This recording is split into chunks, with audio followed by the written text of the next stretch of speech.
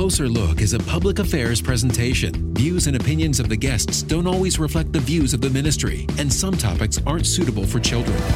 K-Love is committed to community. Closer Look continues with a look at local agencies, events, and issues. Welcome to Closer Look. I'm Ed Linnane. Here in Washington, we're at the Capitol Hill office of Congressman John Carter, who represents Texas's 31st District. The congressman serves on a number of important and influential House Appropriations subcommittees dealing with things like defense, commerce, justice, science. He is the chairman of the Military Construction and Veterans Affairs Subcommittee on Appropriations. He also co-chairs the House Army Caucus and participates in the House Republican Steering Committee. Little-known fact, Congressman Carter is one of only a handful of House members that has had legislation signed into law by our two past and current president, George W. Bush, Barack Obama, and Donald Trump. He is married to Erica, recently celebrating their 50th anniversary. Together, they've got 4 children and 6 grandchildren. And Congressman Carter, nice to have you with us today. Well, thanks for having me. Well, congratulations on your recent reelection to Congress. Gives you now a 9th term here in Washington. You're now moving closer to a decade and a half under your belt in Congress. I think you feel like maybe you got a few things figured out here, huh?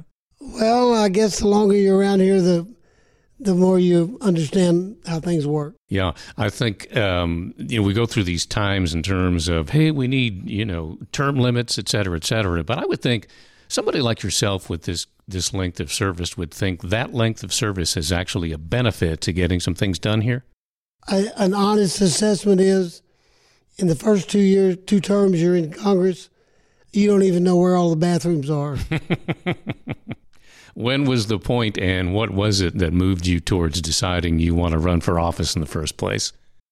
Well, I originally ran for office way back in 1980.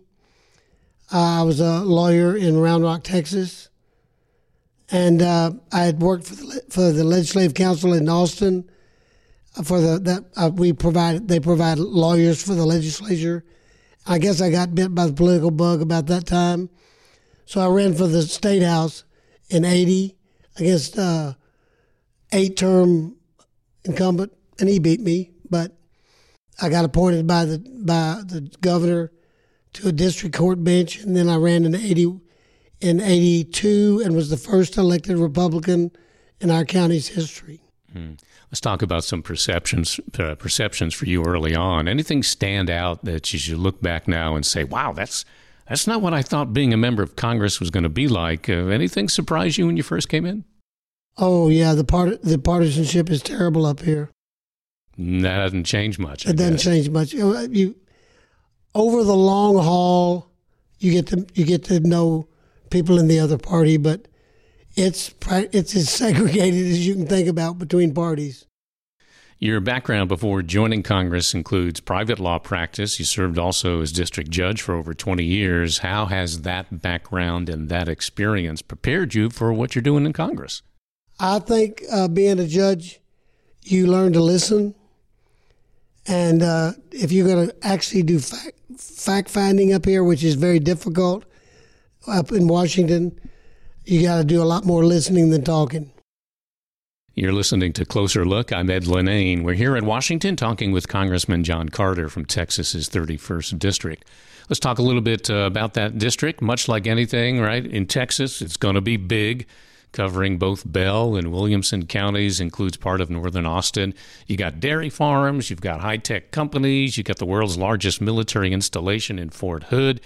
With that in mind, based on your time in Congress again, what are some of the top issues and needs that people of the 31st have been telling you over the years that are still very important to them?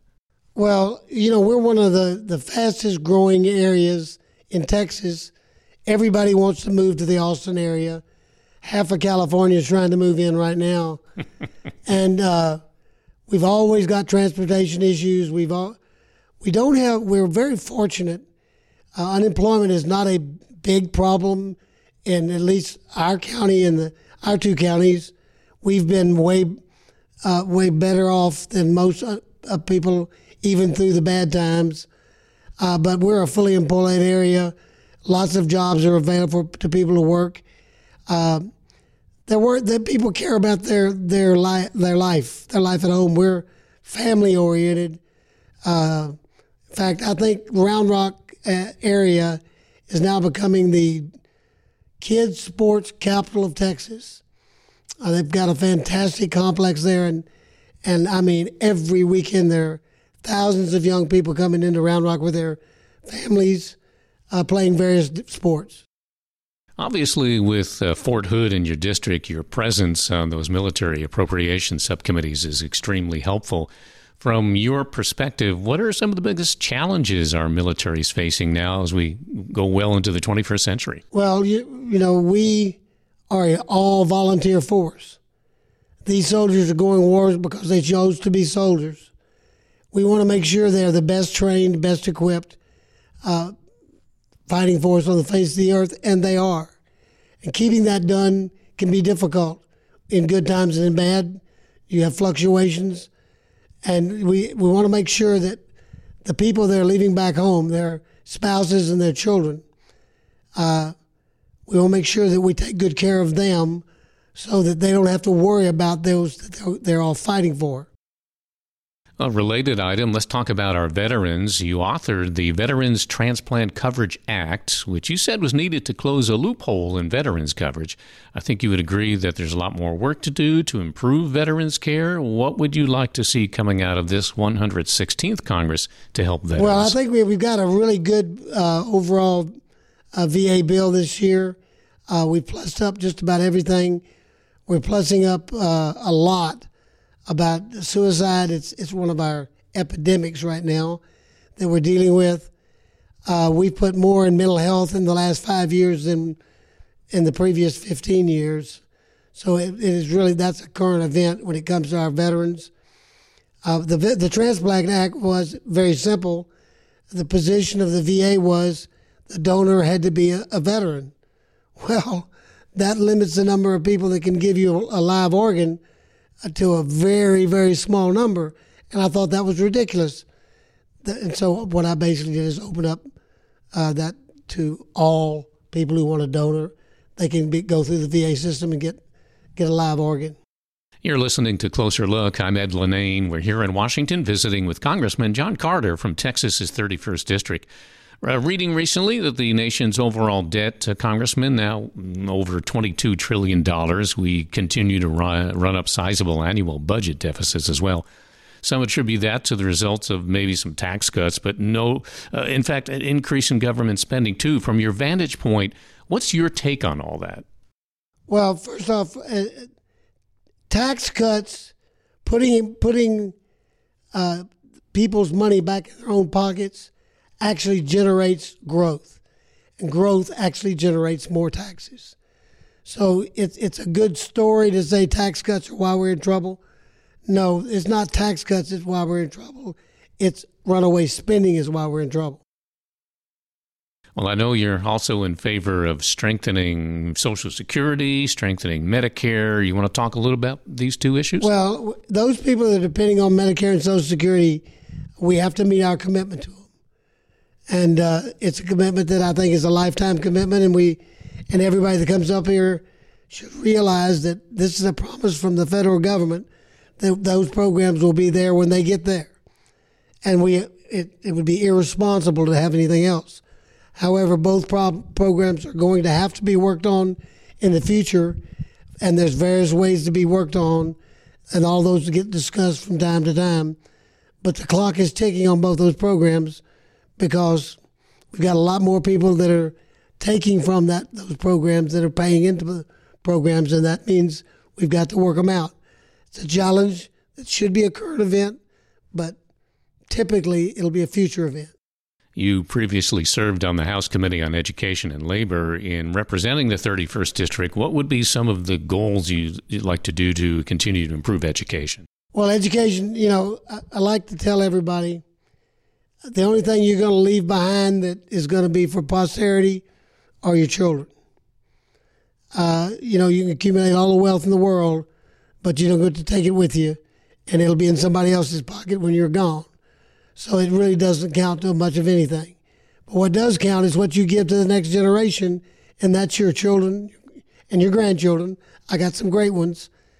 And so it's giving them the kind of education they need, and also making sure that they're getting the moral training that they should have in the families. We need to keep our families together, and we need to make education available to everyone at a cost that's reasonable.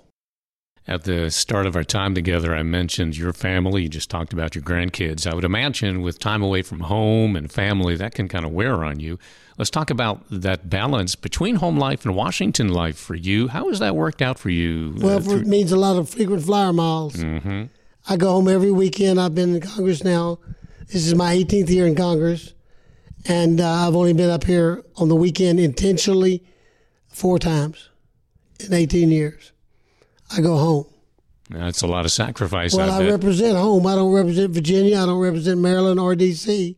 I represent 2 counties in Texas. And again, re-election for you means you're kicking off your 9th term in Congress. No matter what the future holds, whenever your time in Congress it does come to an end. What's the one thing that you hope your constituents will remember you by? I hope they'll remember that I did the very best I could for those who needed it. I was trying to be a good steward of the resources they provided up here, and made sure that our nation was safer. When I was a judge, I tried to make sure the streets were safer. Up here, I'm trying to make sure our borders are safer and our nation is safer for those who would bring us harm. That's what I've dedicated my time in Congress and my time in the courthouse, because, I want our families to live in a safe world. Congressman John Carter, who represents Texas's 31st District. And Congressman, thank you for letting us stop by and visit today. You bet. This has been K-Love Closer Look. Find us online at klove.com.